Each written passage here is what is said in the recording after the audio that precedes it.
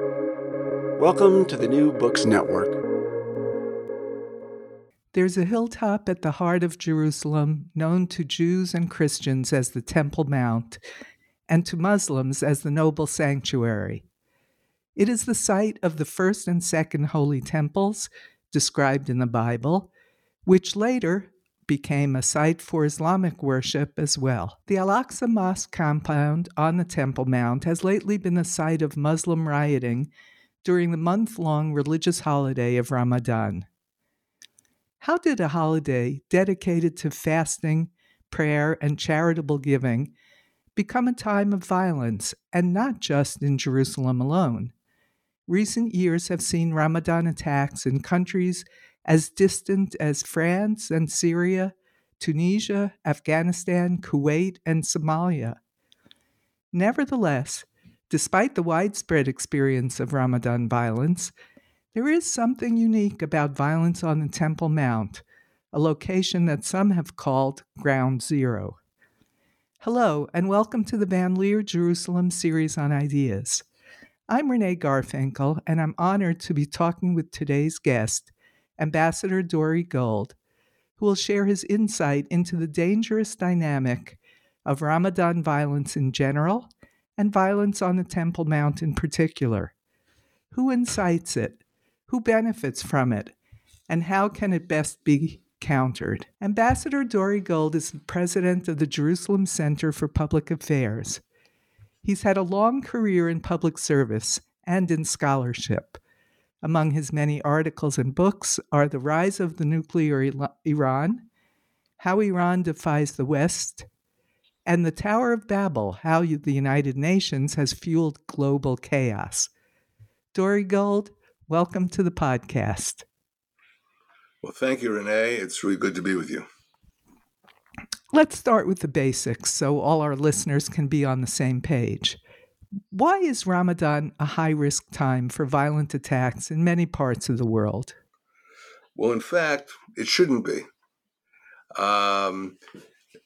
There has been a history of violence on Ramadan in recent years, but it's not as though Islamic law calls for an escalation of violence in this period of time. But there has been an effort by those who wish to promote escalation to use Ramadan as a war cry to mobilize the forces, to mobilize people. And there's really no basis in Islamic theology for doing that. Well, that's important to know because I think there's some confusion about whether Ramadan has always historically been a time for jihad, violent struggle or aggression. But so it's important to know that it's not mainstream and it's not historically verified, but rather a modern, politically used tool. That's helpful. Well, what we can point out is that there were significant Muslim victories when Islam was just getting underway at the time of Ramadan. Take, for example, Muslims all know about the Battle of Badr. That was the first battle between Muslims and the residents of Mecca on the 19th of Ramadan in the year 624. So it was a tremendous victory for Muhammad, and therefore it's commemorated. But, that's a coincidence. That's not a religious plan. The conquest of Mecca by Muhammad and his armies occurred on the 20th of Ramadan, about 9 years later in the year 632. And so Ramadan is associated with being a time for victory by Muslim armies. Some have called it a month of jihad. But, it's not as though in their religious tradition you must wage war on Ramadan. Okay, that's important for us to keep in mind as we move the conversation to the unique Temple Mount circumstances. As I understand it, and please correct me if I'm wrong, the Jordanian Religious Trust, the Waqf, is the spiritual and civil authority of the noble sanctuary. So what I don't understand is aren't they therefore responsible to prevent weapons being stored in mosques up there?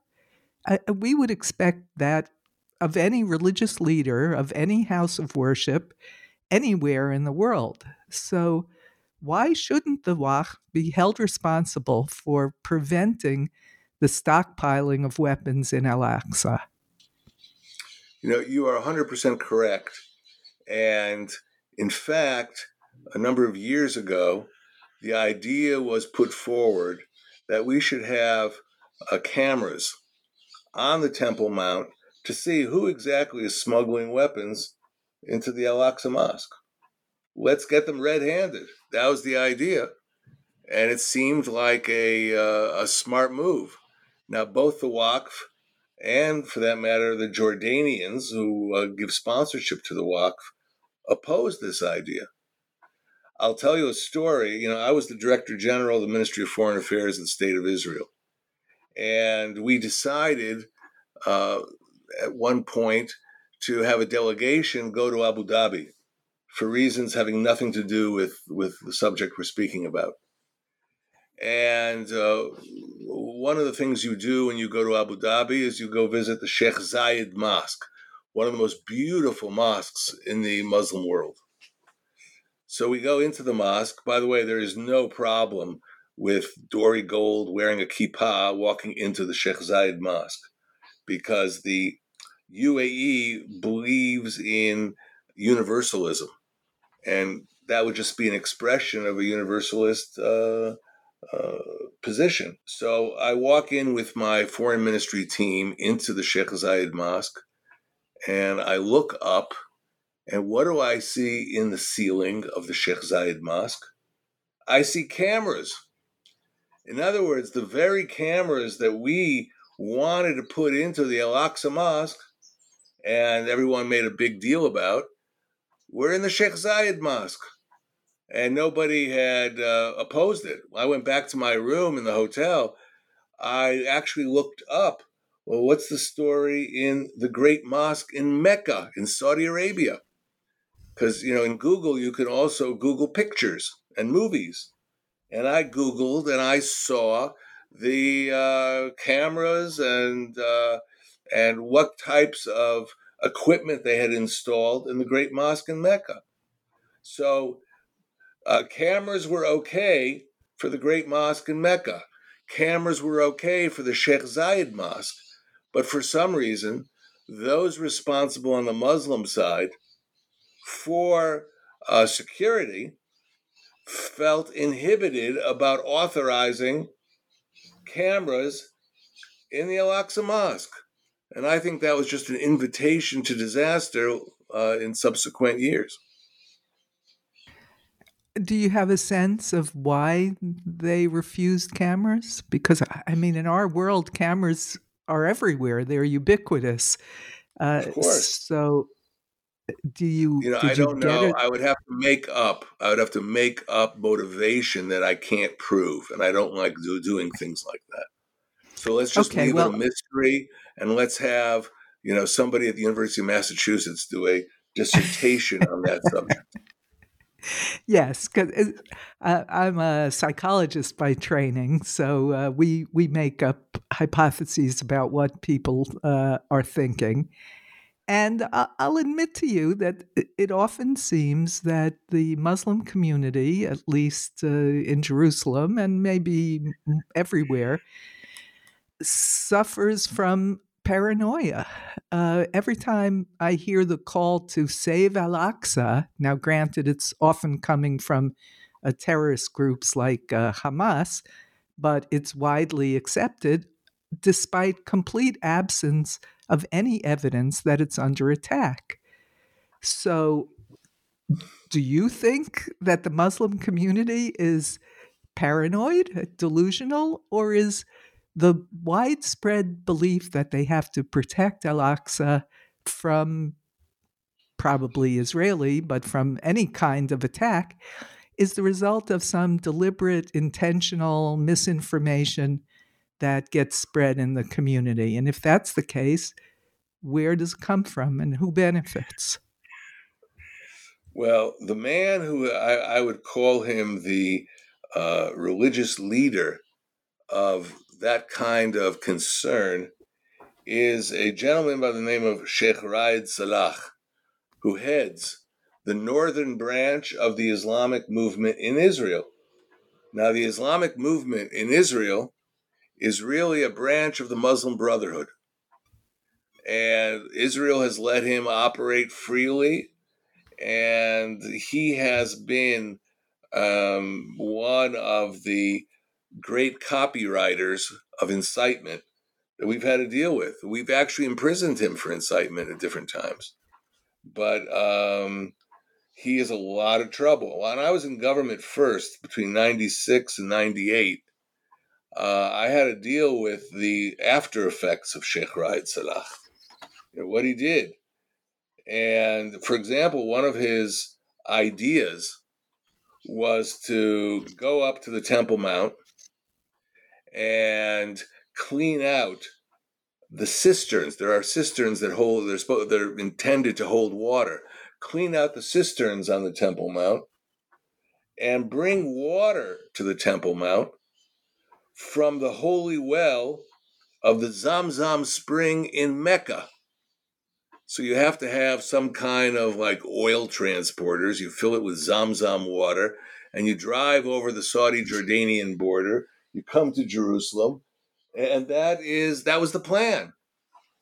Now, it was interesting because it wasn't just our security forces whose eyebrows shifted upward when they heard about the Zamzam plan. The Arabs themselves were concerned.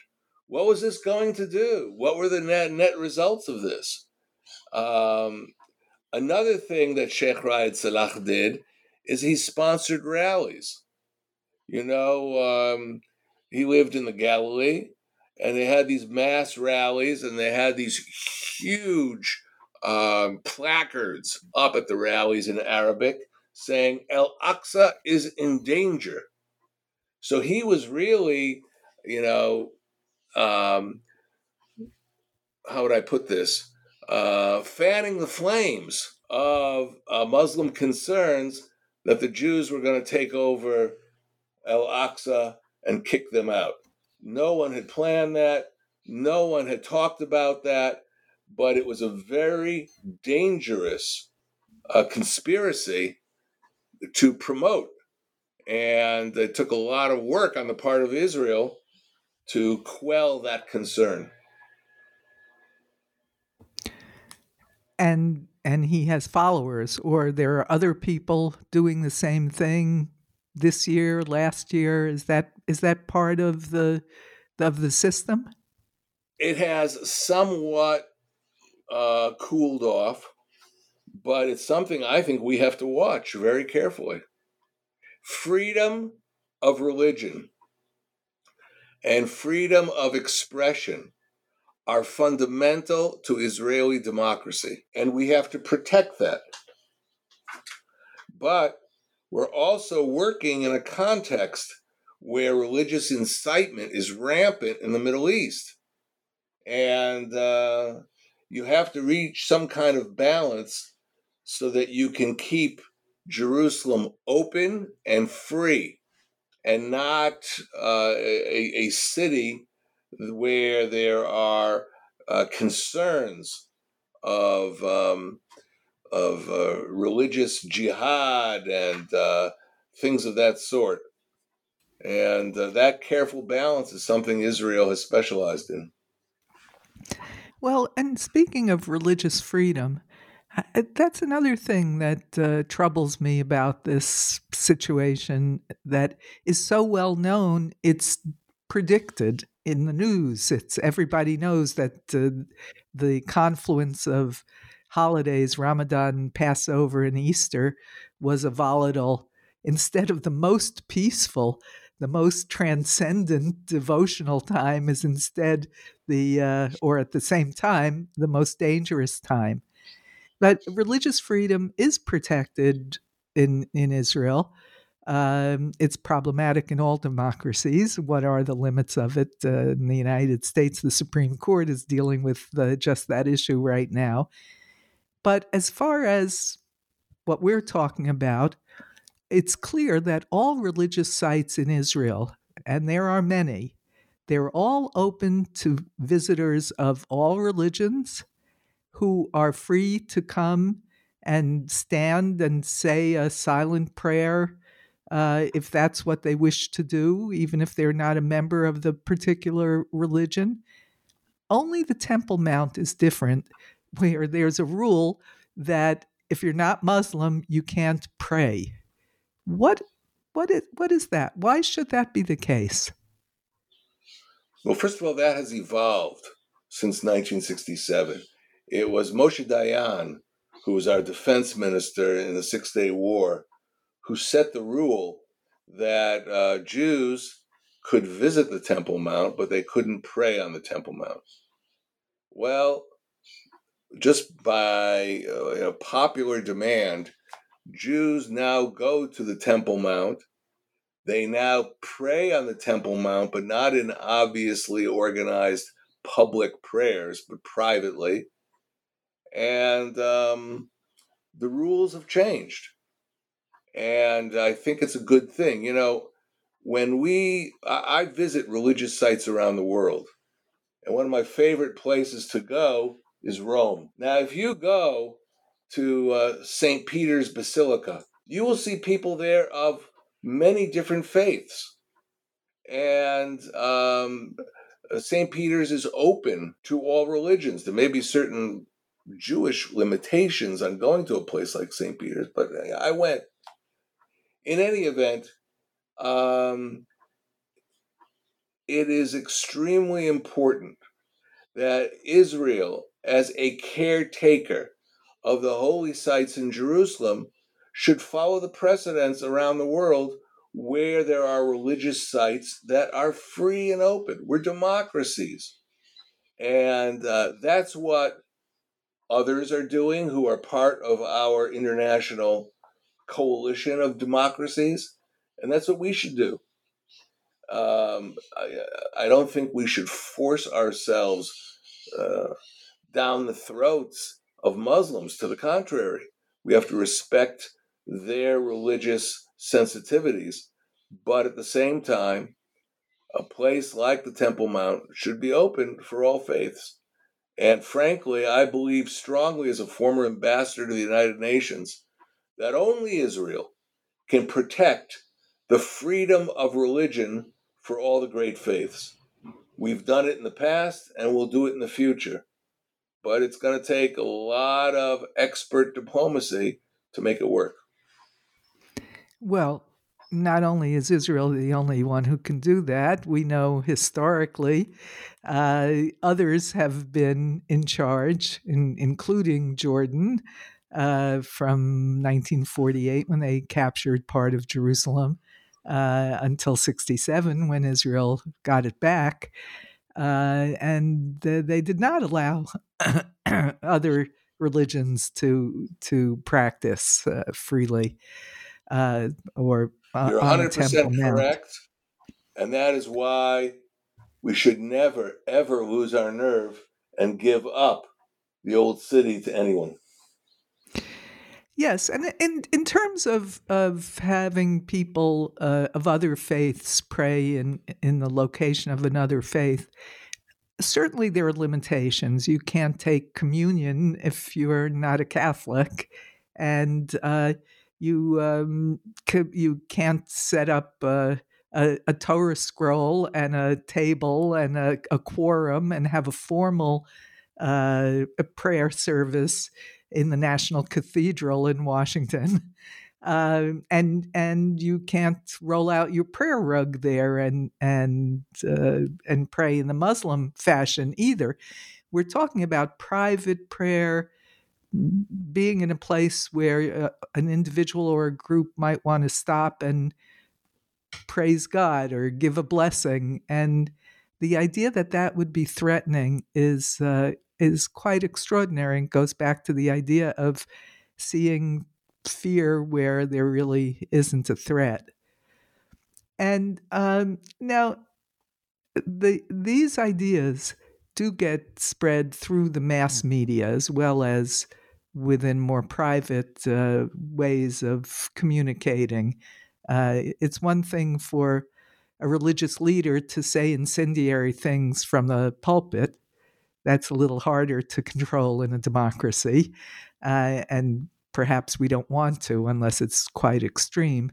But what about the media? What do you see as the role of the media, either in reducing tensions, which would be nice, or in fanning the flames? Well, the media have huge responsibility.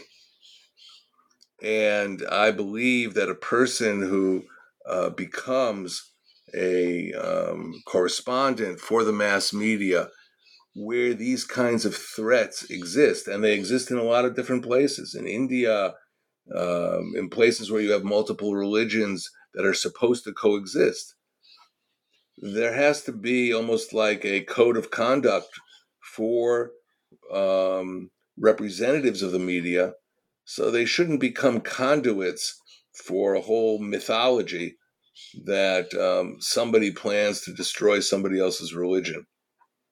That's just not the way. There's also an awareness you have to have about the sensitivity of certain periods of time.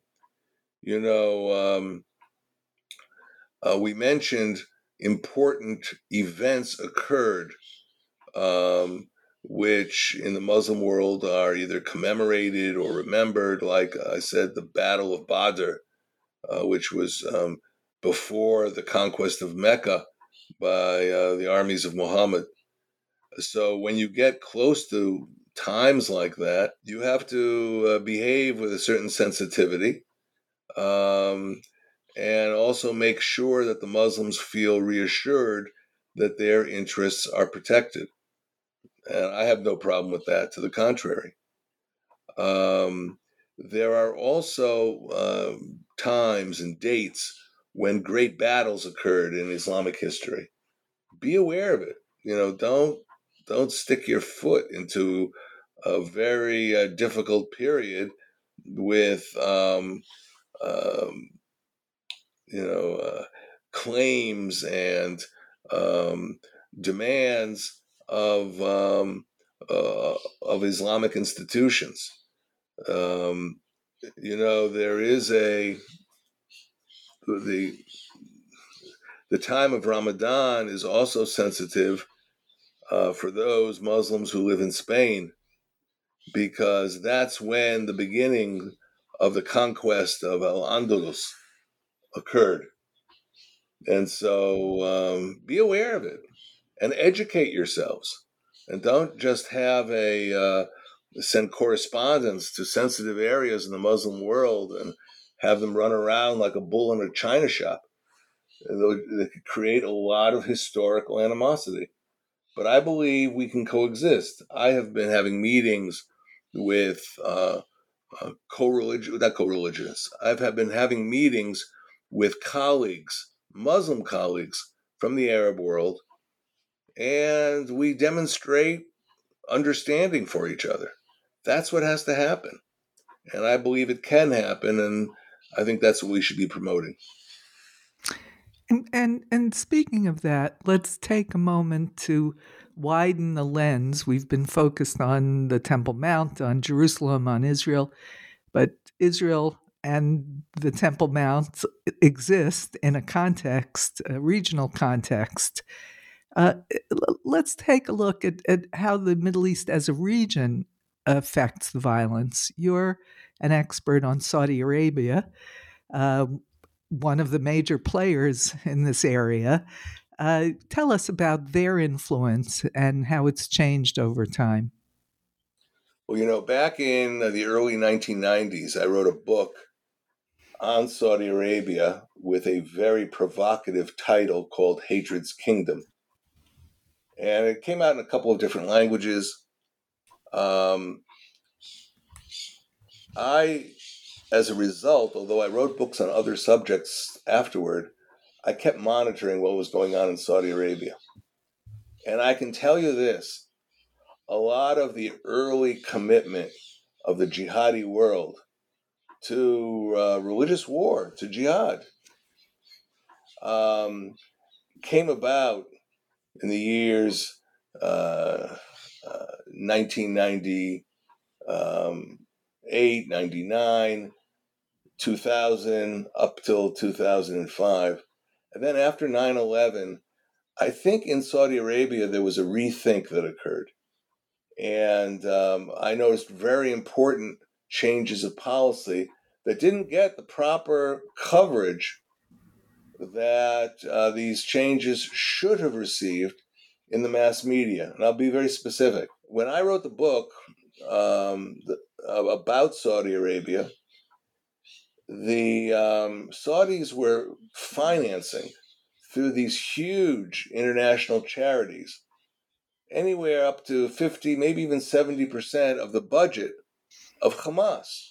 Now, we had gone through the second intifada, the second uprising among the Palestinians, and we had lots of evidence of how the money was moving and why it was occurring. But the Saudis all of a sudden stopped supporting Hamas, and they stopped giving them large sums of money. The money afterwards came from Iran, not from Saudi Arabia. And, that is worth noting and giving them credit for, because that is a fundamental change of policy, which may make eventually an understanding, even peace arrangements between Israel and Saudi Arabia possible. Well, that's very hopeful. Not everything is pessimistic. That's really good to hear. If one is like me and reads too many news sites, newspapers, pessimism is inevitable. So thank you for that. And as my final question, I'll give you a chance to be even more positive, because what I'd like to know is, what would you like to see happen in the realms of politics, religion, or diplomacy, or anything else if you have something in mind, that would help bring stability and calm to this area? Well, right now, I see things in terms of geopolitics. And we have a rising danger in the East. It's called the Islamic Republic of Iran. And it is developing a nuclear weapons program. And it says Israel should be wiped off the map. So we have to be very cognizant of what they're doing and take care to neutralize a program like that. I think it's possible that the states of the Middle East, particularly the Gulf states and Israel, can find common ground to work together, particularly to stop the Iranian threat. Iran doesn't have to be the inevitable enemy of Israel. Iran and Israel got along before and could get along again. But there has to be a fundamental change of behavior, because along with the nuclear weapons program, Iran has been active in promoting the spread of revolutionary organizations across the Middle East, from Morocco in the west all the way to Iraq in the east. And these organizations threaten the stability of a wide variety of regimes, and they are a threat to Israel. So I think we have to work together with our Arab neighbors, particularly in the Gulf, and see if we can create a more stable region. The basis for doing that is there. And what would make a big difference is if the United States and the European powers would work with us, would support such an effort if we are undertaking it ourselves. Well, from your words to God's ear, Story. Thank you so much for coming on the show today and for sharing your considerable expertise and experience with this very complicated subject. My pleasure. And thanks to our researcher, Bela Pasikov.